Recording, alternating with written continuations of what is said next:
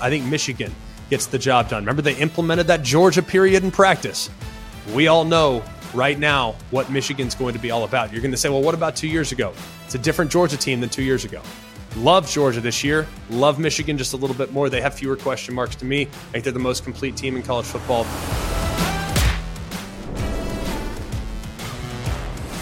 That's right. Today is the day. We're going to make some predictions. And I don't like doing it. I'll be the first one to admit, because I know freezing cold takes and everybody else are going to screenshot and give us a hard time if we're way off. Y'all, we're doing the best we can. All we have to go on is last year's tape, evaluating the portal players, and just trying to figure out how these teams are going to perform. It's an impossible task, but we're going to try to do it here and do it the best we possibly can here on Always College Football. There are some bold ones, I might add. There are a few bold takes as far as conference championship players. Maybe not conference champions, which I don't think we went too bold on any of those. But as far as who they're playing against in the conference championship game, some of those might surprise you. I'm Greg McElroy. Thanks for being with us. This has been a terrific offseason, but it's time to put the offseason fodder to bed. We're going to break down USC's performance against San Jose State. We're going to break down Notre Dame's performance against Navy. We are in season now, ladies and gentlemen, putting a bow on week 0 with a few takeaways and a couple of tips of the cap, especially to the UMass Minutemen, who haven't done something in my lifetime. So very, very happy for them.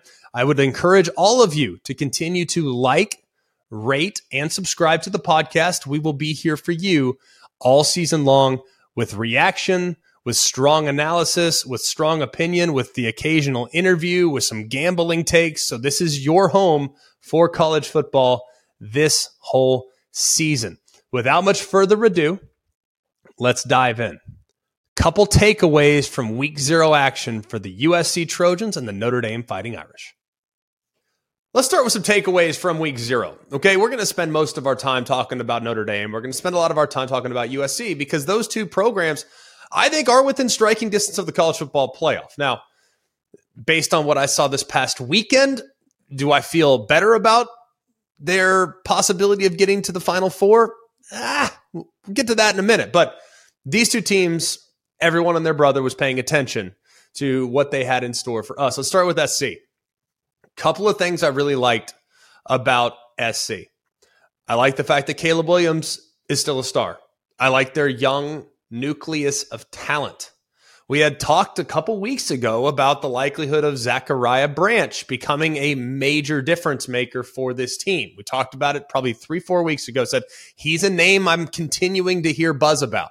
Well, he proved pretty quickly in being the first player since Adoree Jackson back in 2016 for SC to have a touchdown catch and scoring on a kick return. So we're talking about a guy that's the real deal. Zachariah Branch is going to be a huge part of this offense moving forward, and it just appears like he's just beginning to scratch the surface. One thing that was a bit of a question mark was the offensive line. Offensive line was almost difficult to kind of evaluate. They almost treated last week's game against San Jose State as a dress rehearsal for what we're going to get down the road. They're rotating players in and out. There's guys doing this. There's guys doing that. Alani Noah, another true freshman, by the way, first true freshman to start at guard in a season opener since 2014. He rotated in and out. A few other guys rotated in as well. Another guy I was also paying attention to is Tackett Curtis. We had talked about him on the show previously. Didn't do a ton, but he's clearly the guy that they feel really good about starting at inside linebacker, and the first one to start at inside linebacker as a true freshman since 2015. So this top 5, top 7, top 8, depending on the service, recruiting class for SC, they're already starting to see some of the dividends being paid. A couple of big problems. The rush defense. Let's just take things into consideration just a little bit. I like Barry Alexander. I like Bars. I like Anthony Lucas. I think there's a lot to be excited about with that, but the depth is still very much a question mark for me. You look at what Conley was able to rip off a couple of long runs late in the game. You got the 57-yarder, the 36-yarder in the fourth quarter. Leading up to that point, it felt like, hey, maybe USC's rush defense in general has kind of taken the next step. But those big plays given up by the backups, not something I want to see. I thought coverage was for the most part, sporadic. Couple of wide open touchdowns, couple of busted coverages.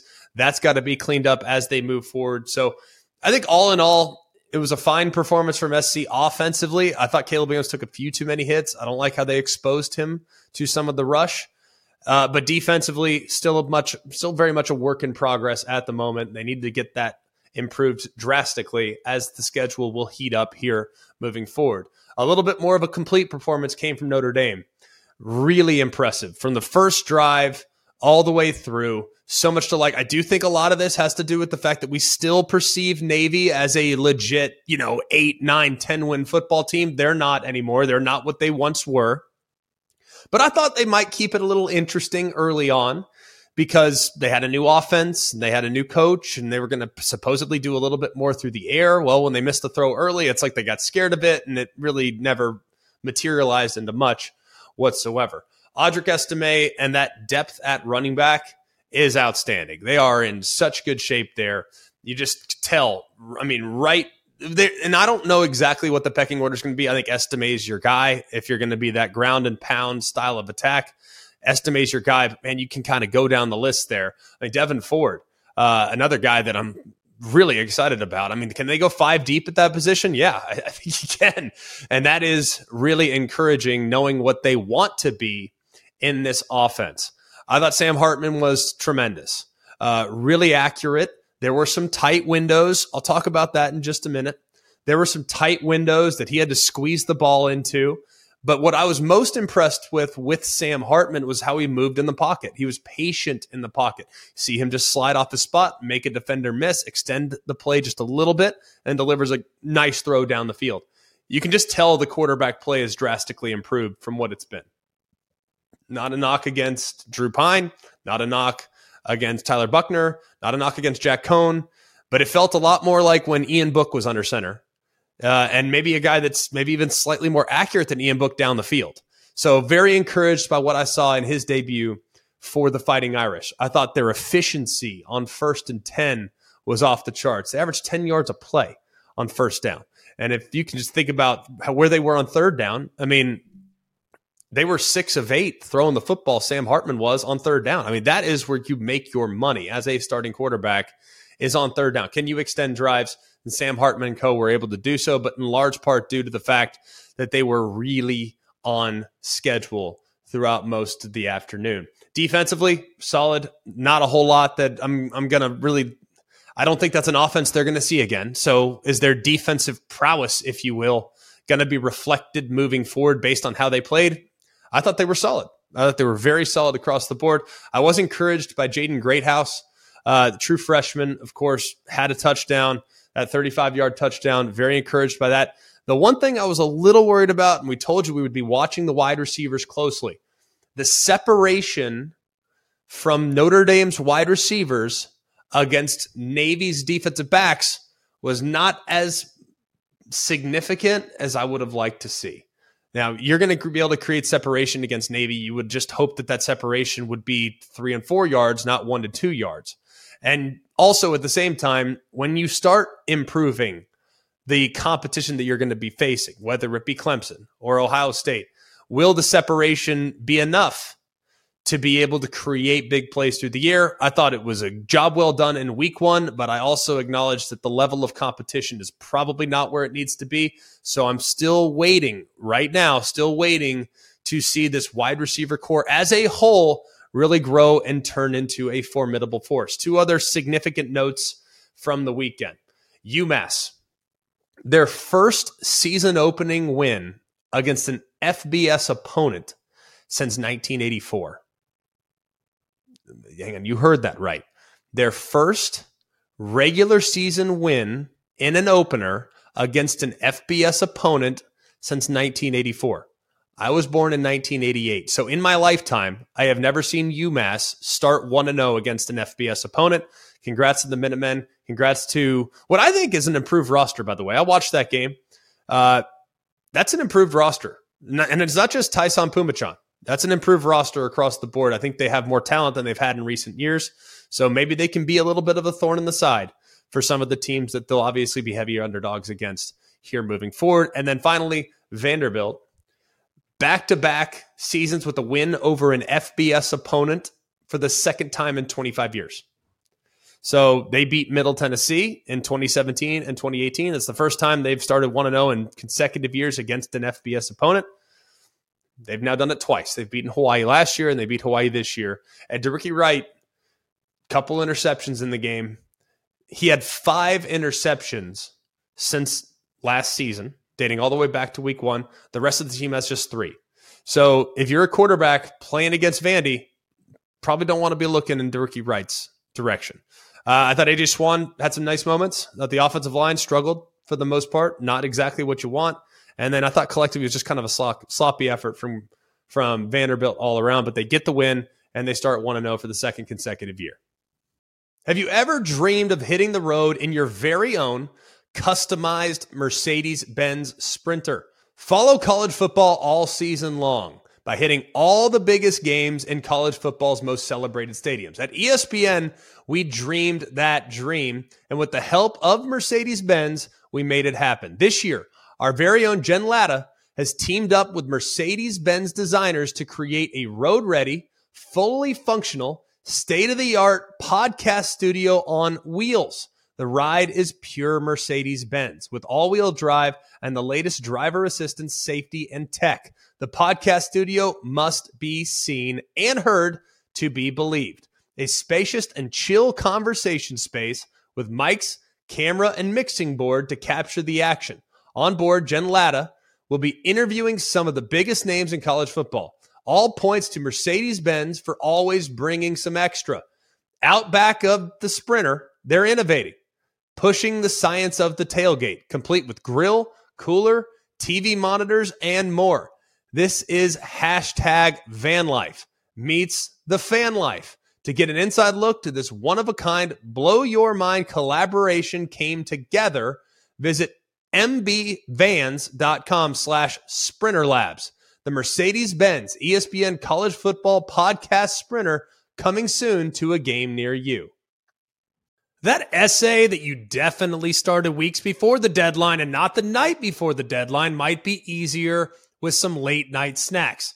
DoorDash can help get you the snacks and energy drinks you need to get through that all-nighter.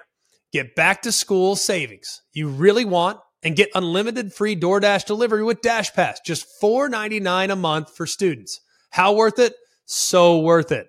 With $0 delivery fees, exclusive items, and more than 25,000 members-only offers nationwide, DashPass by DoorDash has everything you need to make this semester memorable. DashPass for students gets you delivery in an hour or less so you can satisfy those spur-of-the-moment cravings or save even more with 5% DoorDash credits back on pickup orders. For a limited time, you'll save 50% off up to $10 on your next order of $15 or more dollars when you sign up for DashPass Student Plan and enter the code ACFBTC. That's 50% off up to $10 on your next order of $15 or more dollars when you sign up for the DashPass Student Plan and enter code ACFBTC. Don't forget, that's code ACFBTC for 50% off when you sign up for the DashPass Student Plan. Subject to change, terms apply. It's time, ladies and gentlemen, the Hold Me To 'Em Conference Championship picks and college football playoff picks for 2023. Now, some people say you cheated. You cheated because you did not put these out before week 0. You got to take a peek at Notre Dame. You got to take a peek at USC, and now you get to make your evaluations accordingly. Well, I'm just going to tell you, I made these picks last week. And you're probably going to notice I don't have USC and I don't have Notre Dame in the college football playoff. I don't have USC in the Pac-12 championship game. Why? I'll explain in just a minute. But last week's performance didn't really impact my decision-making on these preseason picks. I'm going to tell you there's a couple examples in which I get real bold. And I'm not, y'all know me, I'm not trying to throw a bunch of craziness against the wall. It's not really my MO. I really believe these things. I'm not trying to get a stir. I'm not trying to go viral. I could care less about that. All I care about is evaluating the landscape and trying to give you the best possible assessment under the circumstances, okay? So, without much further ado, we're going to go in alphabetical order of our conference championship selections. In the Atlantic Coast Conference, they are abandoning divisions, which I think is really exciting, I might add. I'm very, very encouraged by this because the ACC has long been very stacked on the Atlantic, not so stacked on the Coastal. So abandoned divisions, totally good with this. My ACC conference champion, the Florida State Seminoles. I look at the roster. I look at where they've improved. I look at the additions that they've made in the portal, notably Fentrell Cypress, who I think is a lockdown corner. Braden Fisk, there on the interior of the defensive line, who's just a heavy-handed worker there in the middle, who's going to do all the dirty work, which is going to allow Verse and Peyton, all these other guys to be freed up on the edges. I love their run game. I love the veteran leadership that they have at quarterback. I love their wide receiver core. Long was a position of concern, no longer the case after last year's emergence of several stars. Offensive line should be really improved. I think Mike Norvell is as good of an offensive play caller as there is in college football. I really believe that. They will be facing in the ACC championship game the Louisville Cardinals. Probably a bit of a surprise to many, but I look at the additions that Louisville has made in the portal.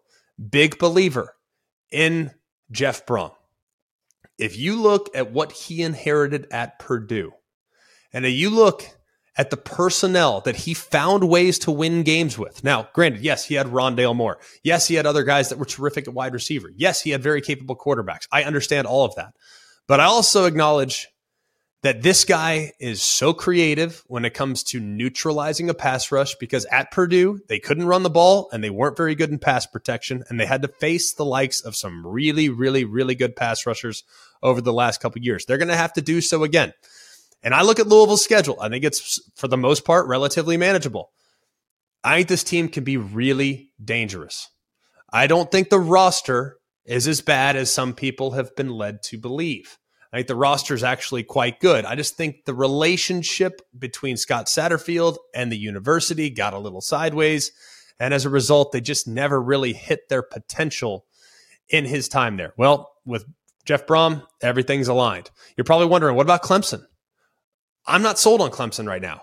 I have question marks. I think what has long been their strongest attribute, their front seven defensively, I don't think they're as good in the front four as they've been in the past. I don't think they're as good at wide receiver as they've been in the past. I don't think quarterback Cade Klubnik is an all-American potential type of player, not at this stage of his development. I think Garrett Riley will do a great job with them. I think they'll be a really good, solid football team.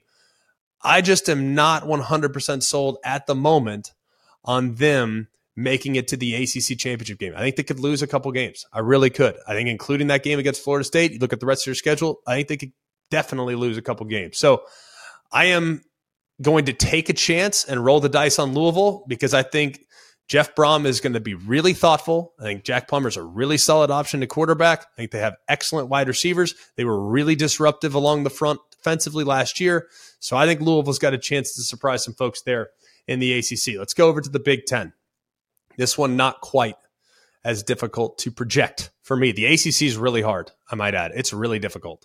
Everyone thinks it's the top two. Everyone thought it was going to be the top two last year. Well, North Carolina came surging and obviously stole the Coastal last year. So the ACC to me is very challenging. The Big Ten, not so much. Still divisions. I think there's a clear front runner in each. I look at Michigan. That's who I think wins the Big Ten. Michigan is going to be, I think, improved at almost every position. I think the receivers, painfully underrated. Running back tandem, as good as there is in college football. J.J. McCarthy, with a full year of off-season work as the starting quarterback, is only going to get better and is only going to excel. I look at the defense. I think they have more twitch in the front four than just about anybody in the league. I think they're very solid at the second level, and their secondary should be a remarkable strength. I look at Michigan top to bottom, and I think they are as complete a football team as there is in America. Now, will they get it done? We'll find out, but I like their chances very much in some of the matchups that they have, especially knowing how things went last year against the likes of Ohio State and Penn State. So Michigan is going to win the Big Ten. They will beat Wisconsin in the Big Ten championship game. I've long talked about Wisconsin. I have a lot of love for the Badgers this year. I look at the rest of the Big Ten West too, by the way. Iowa, there's some rumblings about Cade McNamara's health and things like that. I think Iowa's a solid football team. I think they're a physical football team, but I'm not sure they're going to quite have the firepower that Wisconsin will have. Minnesota, I think they come back to earth a little bit. Not sold on their wide receivers. I think Ethan Kaliakmanis is a really solid prospect, but is going to need a little bit of time. And I think those receivers need to grow if this offense is going to become a little bit more balanced. And I think replacing Mo Ibrahim is going to be really difficult. The rest of the West is as follows. I think Wisconsin is by far and away the best team. They have sound defense. They have really, really, really well-coached defensive front. I think their offensive and defensive coordinators were home runs in many ways for Luke Fickell, and I think he's going to breathe some energy into an offense that has been stagnant, and yet they're not going to abandon the run. A lot of people think Phil Longo can't run the football. Phil Longo led the ACC in rushing the last 4 years, so he's going to run the football and commit to the run at Wisconsin again, but he's now got a very capable quarterback. I think he's got really improved weapons on the perimeter. So I think Wisconsin's going to be a problem, but not enough of a problem to overtake Michigan, who wins the Big Ten. Let's go to the Big 12. This one is not going to be very popular at the Big 12 conference office. Just saying. I got the Texas Longhorns over the Oklahoma Sooners in the Big 12 championship game. Texas has the best roster. They have an improved front seven defensively. Offensive line, not yet a position of strength, but you look at the league as a whole, there's not a ton of crazy good, crazy deep, crazy disruptive front sevens defensively. There's just not a lot of them, not in this league right now. For whatever reason, it's just not the strength of the league. The strength of the league's on the perimeter. And the receivers for Texas are as good as everybody. I think they're every bit as good as what Ohio State has. I think they're as good as what LSU has. I think they're as good as what Kentucky has. I mean, so you think as good as what SC has. Think it's some of the groups that would be considered the best in college football at the receiver position. Texas maybe doesn't overtake Ohio State, but at worst they're 2 compared to what the Buckeyes might be there at number 1. So I love Texas this year. I think Quinn Ewers is going to be more mature. I think they're going to be really solid at running back, even though they're going to lose and miss Bijan Robinson and Roschon Johnson. I know they're going to miss those guys, but I think they have adequate replacements behind them that I know they feel really good about. And then really, I don't think I need to convince a whole lot of people of Texas getting the job done. That one, I think a lot of people have really warmed up to. But what I think I need to convince people of is the fact that Oklahoma has improved drastically in the front seven defensively, which was a significant issue. I think Brent Venables bounces back in a big year this year. They still have talent at wide receiver. I think they have an excellent quarterback in Dylan Gabriel. I think the offensive line has a chance to be just as good, if not maybe slightly better than they were a year ago last year. And I don't think they're going to give up as many big plays because they're going to have a better understanding of what they need to be defensively as far as structure is concerned to be able to get to a 9-3 or an 8-4. And I think at 8-4, 9-3, that could get you into the Big 12 championship game. I think there's going to be a lot. I'm telling you, I think and I'll tell my playoff picks in a bit, I think there's going to be a lot of carnage in the Big 12. I think you're going to look at a Texas team, maybe 10-2, maybe look at an Oklahoma team and say 9-3. They'll be teeing it up for the Big 12 championship game there in Dallas. And I think Texas right now has the edge over the Sooners when it comes to the Big 12. Let's go to the Pac-12. Speaking of carnage, expecting a lot of it out west this year. This could be my boldest pick, but I think you'll understand why I'm going down this rabbit hole in just a moment when I explain it. I have Washington winning the Pac-12. That isn't as difficult for, I think, a lot of people to wrap their head around. You consider what they were last year. Michael Penix coming back with 2 or 3 excellent wide receivers. I mean, a receiver room that can go. I just referenced Texas and Ohio State and LSU and Kentucky and all these others. Washington's right there. I mean, they are the real deal as far as quality depth on the perimeter. I think running the football will be the thing I'm watching probably the most early on because I want to see if they're going to complement and be able to run the ball. Now they're without their lead back, got banged up. The transfer from Mississippi State, Dylan Johnson's in. I think he's an excellent back. I think he's got a chance to have a really nice year to complement that passing attack. But we all know this thing is going to start and finish with Michael Penix. I expect him to have a massive year. I think he's a terrific player. and he's now in year 2. Well, he's been in the system before, but he's in year 2 at Washington in the system with the chemistry that he's developed with those wide receivers. I think they're in great position to pick up where they left off and have a special season. But what I think is the most underrated aspect of Washington this year is their pass rush. I think Trice is just terrific coming off the edge. An excellent, excellent player. Is he the best in college football on the perimeter? I don't know if I'd say he's the best, but he's in the top 5 for me as far as pure pass rush speed, agility, power. He's 275 pounds, but he's got enough speed to be able to get home if you need him to. So that's a great building block piece. I think the rest of the front 7 is very adequate. The big question last year was the back end, the passing attack, but they had some injuries. They had some attrition there. I think that should be solidified this year because a lot of guys that played in the past are back and hopefully will be improved. Washington wins the Pac-12. But who do they beat? This one might surprise many of you. But those that have dove in, that have listened to me this offseason, will understand where I'm coming from. I was going to go Utah. I'll be the first one to admit. I was going to go Utah, but Cam Rising is listed as the starter week 1, but I'm just a little bit concerned. I'm just a little bit concerned about Utah. I think their schedule is challenging as well. So I actually have Utah finishing 3rd in the Pac-12. The team I have finishing 2nd are the Oregon State Beavers. And a lot of people are going to say, wait, hang on a second. Oregon, Utah, SC, and you're taking Oregon State? I promise you, this is not in an effort to just create fodder. I don't care about that. When I look at the teams in the Pac-12 that I don't want to play, Oregon State is at worst 1B to Utah's 1A. At worst, they are physical. They bring back arguably the best offensive line in school history. They bring back what I think is going to be a remarkably talented backfield. They have a headliner at the position as well. I think the wide receivers are not elite by any stretch of the imagination, but they will be improved because I think DJ Uiagalelei is going to improve the quarterback spot so significantly that when they marry up play action with what should be the best rushing attack in the Pac-12, that's going to be a huge problem for a lot of teams. They have had turnover issues in the past. That is not going to be the case this year. DJ Uiagalelei is really good. He did not read the middle of the field very well at Clemson. He did not do a great job on the underneath at Clemson, but what he did do well was he hit deep balls, and he was very good off play action. It's a perfect marriage for what he excels at and what Oregon State needs at the position. And with how they control the clock and the defensive front and the front 7 defense, like they're going to be able to get after you. They're going to be able to wear you out. I am very, very optimistic about how this defense is going to play. They're going to shorten the game. They're going to shrink the game. And I look at the matchups. All their toughest games are at home.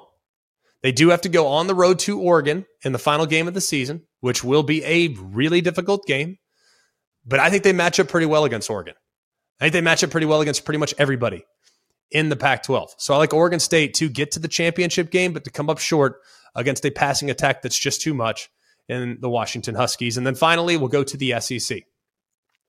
I've gone around and around and around on this one because I love LSU. I love A&M. I obviously love Georgia, and I obviously love Alabama. I think there are 4 teams that are a cut above right now. I also think Tennessee, if I see what I need to see from Joe Milton against Virginia week 1, I will definitely have them in the elite category as well. But I think that there's a very, very, very difficult thing for me to figure out is the intangibles. Everybody's got talent in the SEC. Every one of the aforementioned teams have talent. What Georgia had better than anybody the last couple of years is they not only had talent, but they had an edge. And I think that edge is actually residing in Tuscaloosa right now. Alabama's team feels close. They have a collective chip on the shoulder. I've been to practice. I've been around the program. This group feels focused, and they feel prepared to take the next step. I have Alabama winning the SEC. And I know that is probably going to be a difficult thing to sell everybody on, knowing that there are legitimate question marks at quarterback. I understand that. But I look at the first-year starting quarterbacks that have won national championships for Nick Saban. I was one of them. A.J. McCarron was one of them. Jake Coker was one of them. There have been several. Mac Jones, first-year starting quarterback in 20, he played a lot in 2019, the first year starting quarterback in 20, he won a national championship. It is not completely unprecedented that a younger, less experienced starting quarterback can win big-time games for Alabama, because I really believe that this Alabama team is going to get back to their roots and playing the murder ball style that we came to know and love for an extended period of time. You think about their offensive line, 6'5", 330 pounds across the board. That's the average height and weight of this group. They will move people. They are very physical. They're a very proud bunch, and they have a deep stable of running backs that they are going to feature throughout the course of the game. Tommy Rees, we know who he is. He is 3 yards in the cloud of dust. He wants to pound you offensively. I think that's exactly what Alabama is going to be coming into the season. I think that they are going to be able to shrink the game enough to win close games, and that will allow their defense to improve drastically. They gave up a lot of big plays in recent years. I think secondary is their strength. I think their secondary with Cooley McKinstry, Terrion Arnold, off the charts good. Jalen Key, transfer from UAB at safety. They love him. And Caleb Downs, the true freshman. I haven't heard them rave about a true freshman in the back end like this since Mika Fitzpatrick arrived on campus 8-9 years ago, whatever year that was. And then at the second level, Deontay Lawson, I think, has a chance to become an eraser in the front four. Dallas Turner and Braswell are going to breathe heat off the edge, but Jaheim Otis on the interior can cause some problems as well. I think Alabama is in a great position to make a run this year. Week 2 will be a really difficult game against Texas. That's when we'll get a good indicator of what this team can potentially achieve down the road. Out of the East, I'm taking Georgia. Shouldn't require a whole lot of explanation there. They're by far the best team in the East, and it'll be a heavyweight battle between Alabama and Georgia there for the SEC championship game. I have Alabama beating LSU at home. That's part of the reason why I have them coming out of the West. I do think Alabama's 11-1. Loss potentially at Texas A&M. That would be the one I'd circle if I were the Crimson Tide. So I gave you my champions out of the Power 5. Alabama, Texas, Washington, Michigan, and Florida State. The college football playoff rankings at season's end, I anticipate looking like this. Number 1 will be Michigan. They will square off against the Georgia Bulldogs, who will be the 4th-ranked team in the college football playoff rankings. At number 2, Alabama, the champions of the SEC, will beat Florida State in the semifinal game. Florida State, champions of the ACC. I think they have a chance to be 12-1 or so. They might blow one at some point, but I think Florida State will find their way into the playoff yet again for the first time since 2014. Number 1, Michigan against number 4, Georgia. I think Michigan gets the job done. Remember, they implemented that Georgia period in practice. We all know right now what Michigan's going to be all about. You're going to say, well, what about 2 years ago? It's a different Georgia team than 2 years ago. Love Georgia this year. Love Michigan just a little bit more. They have fewer question marks to me. I think they're the most complete team in college football. Michigan over Georgia in the semis. Alabama over Florida State in the semis.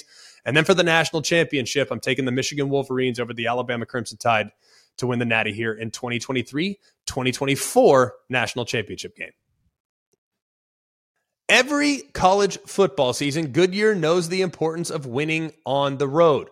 The road will always demand confidence. The confidence to handle whatever the journey brings and to perform under tough conditions. And just like the players and fans of college football, Goodyear is ready. Are you ready for the road? Visit Goodyear.com to find the right Goodyear tires for whatever road you're on this season. Goodyear, more driven. This podcast is proud to be supported by Jets Pizza, the #1 pick in Detroit-style pizza. Why? It's simple. Jets is better. With the thickest, crispiest, cheesiest Detroit-style pizza in the country, there's no competition.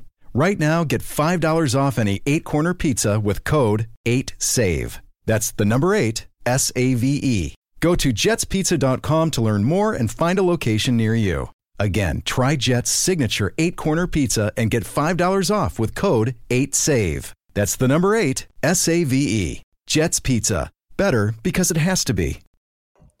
All right, you heard my predictions for the regular season coming up this year. A couple things that were pretty bold. Oregon State being in the Pac-12 championship game. Oklahoma being in the Big 12 championship game. So I have a few bold ones in there. Louisville being in the ACC championship game, which I think would surprise a ton of people, but it wouldn't shock me. When you look at all these bold predictions, those were mine. Here are yours. We've been stocking them up for a while now. And our producers, both Mark and Jack, have been putting some together as well. So here's a list of some bold predictions that we've put together here over the last couple months. So Coobs, kick it off. All right, first one, Graham Mertz will be better than people think. How bold is this? Because I think that this is actually highly likely. A lot of people seem to throw the baby out with the bathwater as it relates to starting quarterbacks. Hey, they weren't great as freshmen, so they'll never be good. That's not the case. Sometimes you get better. And sometimes when you step into a place where the expectations for your success are through the roof. Remember, Graham Mertz was supposed to be the Wisconsin savior. That's a difficult spot to be in. Think about how it affected Bo Nix at Oregon. Went to Auburn. Son of an Auburn quarterback, a legacy, grew up loving the Auburn Tigers, and the weight of the world just pushed him down to where he had some great moments, but he also had some really subpar moments. Goes to Oregon, gets a fresh start. Things have been terrific. Maybe that happens for DJ Uiagalelei. Look at what Hendon Hooker had to endure at Virginia Tech. He started at Virginia Tech, not bad, but was ultimately replaced, goes to Tennessee, has an unbelievable finish to his career. How about Michael Penix? Maybe not great at Indiana early on, transfers to Washington, and look at the season that he had in 22. So we've seen this happen before. Sometimes a fresh start is all you need. And I think Graham Mertz has a chance to have a much better year than people anticipate.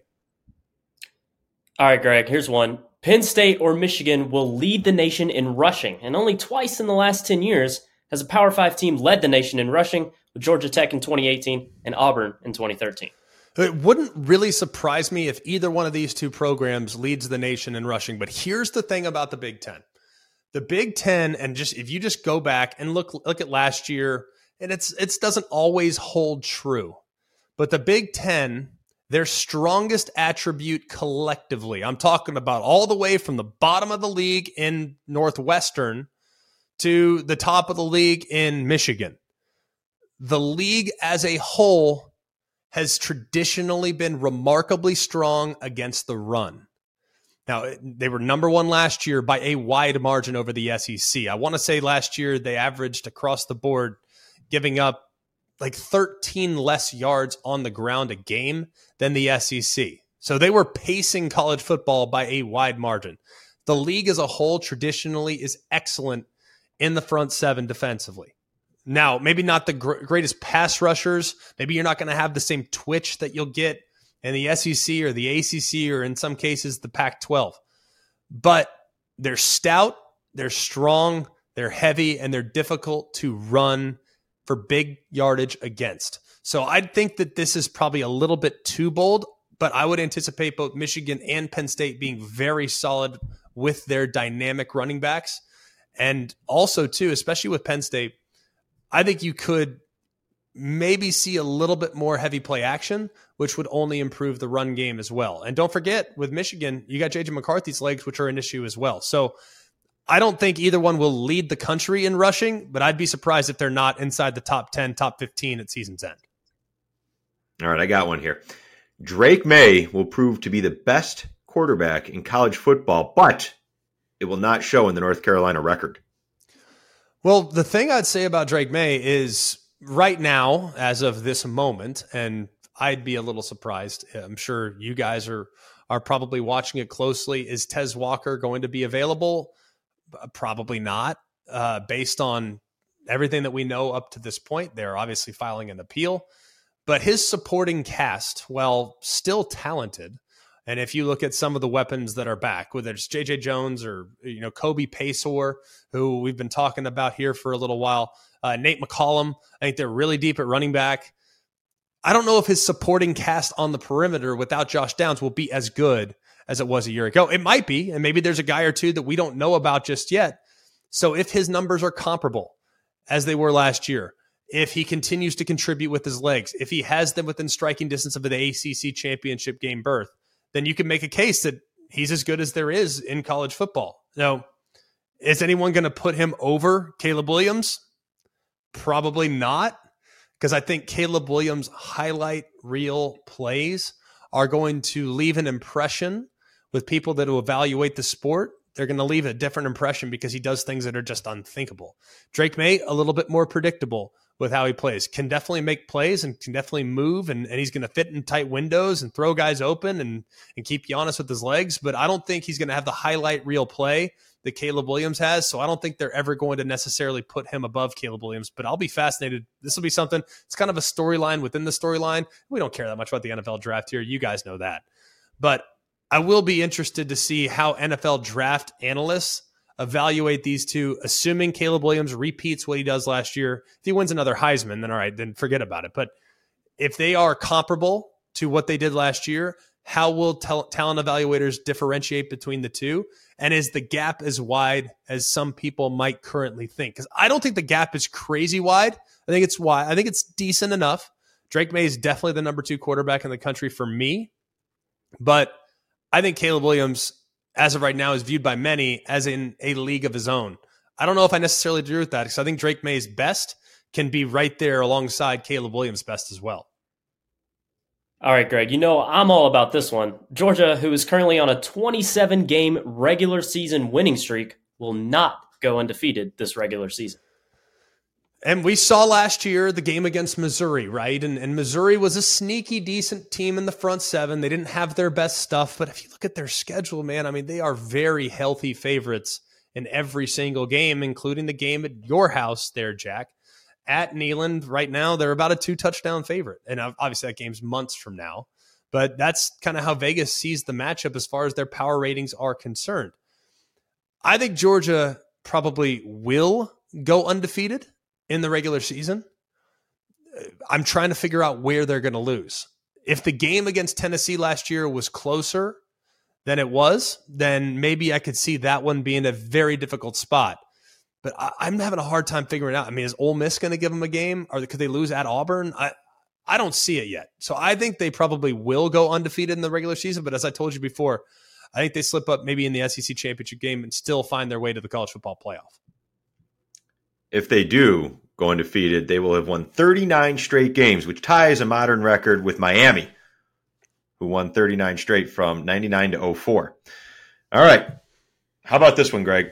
The Big 12 will have another surprise team in the conference championship game, and it might be Oklahoma State. I'm not on board with Oklahoma State this year. I think they're a 6-7 win football team in that vicinity. Have some questions. Have some questions about really their personnel it's not bad by any stretch, but they had a couple guys leave via the portal, which is a little concerning. And I'm not 100% sold. I think the schedule's tricky as well. I think Oklahoma would be a surprise team to many if they made it to the conference championship game. A lot of people love Kansas State. Totally understand that. I love aspects of their program as well. A lot of people love TCU. Oklahoma's ranked in the top 20, but are they ranked in the top 20 based on their personnel, or are people just cautiously optimistic that they're going to improve greatly in Brent Venables' second year? So I obviously have Oklahoma in the Big 12 championship game. So depending on how you evaluate the Sooners, maybe you view that as a surprise. The sneaky team to keep an eye on, though, is Texas Tech. It's not Oklahoma State. It's not any of these other teams. It's Texas Tech. Texas Tech, granted, they're going to have some difficult games. They have to go on the road to a couple tough spots. Keep an eye on them, and then keep an eye on Baylor. I think Baylor is the team that a lot of people are kind of sleeping on. Of course, a couple years removed from being in the Big 12 championship game and winning the Big 12 championship game against Oklahoma State. So I think Baylor is another team that is not getting enough coverage that could be really tricky and dangerous for some of the aforementioned conference championship favorites there in the Big 12. Well, Mike Gundy hasn't had back-to-back losing conference records since his first 2 years in Stillwater, which was 04 and 05. So something to keep an eye on there. But let's go out west for this last one here. The Pac-12 will cannibalize itself so much that no team will win 8 conference games. Well, meaning basically that every team in the Pac-12 will go 7-2 in conference. That's probably about right. I think you just heard how I evaluate it. I mean, I think USC has some holes on defense. I think they have some question marks on that side of the ball. I look at Utah. I think Utah's really, really sound. I think they're really, really good. But Cam Rising, is he available? Is he not available? Backup quarterback's hurt. What if he misses some time? He takes a lot of hits. He plays a lot. He runs the ball a lot. If he's, for whatever reason, unavailable for a game, maybe 2, then that's going to have a huge impact on my evaluation of Utah. I think Oregon, they were so dependent last year on Bo Nix's health when he got a little banged up down the stretch. Did he play as well? I think he could regress just maybe ever so slightly. Kenny Dillingham did such a beautiful job just simplifying things for him. I love their OC hire, but I just want to see exactly how he feels in that offense before I'm willing to kind of put them at the top of the league. Just looking across the board, man, the Pac-12 is as deep and as good as I've ever seen it. It is so good. It's so deep. It's going to be highly entertaining. And then you think about some of the dangerous teams. We just hit all the favorites, right? UCLA is crazy dangerous, right? They're going to, I know in case they go with a freshman quarterback, maybe they have some growing pains, maybe they have some ups and downs, but UCLA is crazy dangerous. They can beat anyone in the league. We saw it last year. Arizona, I think, has become overnight a very dangerous football team. They have excellent quarterback in Jaden Delora, who's really difficult to contain, can make a lot of plays. So he would be a guy that I would not want to mess with. I think Washington State is a very dangerous football team. Implementing a new offense where they push the ball down the field a little bit more, that's going to be difficult. That Tennessee-style offense, if you will, that Baylor-style offense from 10 years ago or so, 8 or 10 years ago, that's a difficult offense to defend. What TCU did last year, they're doing a lot of that at Washington State. So I think even the teams that you would perceive to be 8, 9, 10 in the conference could knock off teams 1, 2, 3. That's why I think this is not that bold. I think it's actually highly likely, which is why I have the Pac-12 champion Washington not in my college football playoff projections as of right now. That'll do it for us here at Always College Football. Please continue to like, rate, and subscribe to the podcast wherever it is you get your podcast. Please, if you could, that'd be awesome. You can also subscribe to ESPN's YouTube channel and hit that thumbs up button if you're down on the YouTube page. So we appreciate you guys very much. For all of us here at Always College Football, for Mark, Jake, Jack, I'm Greg. We hope you have a wonderful day, and remember, it's always college football. Hey guys, it's Greg McElroy. Thanks for watching Always College Football. Make sure you like, rate, and subscribe to ESPN's YouTube channel and wherever you listen to your podcasts.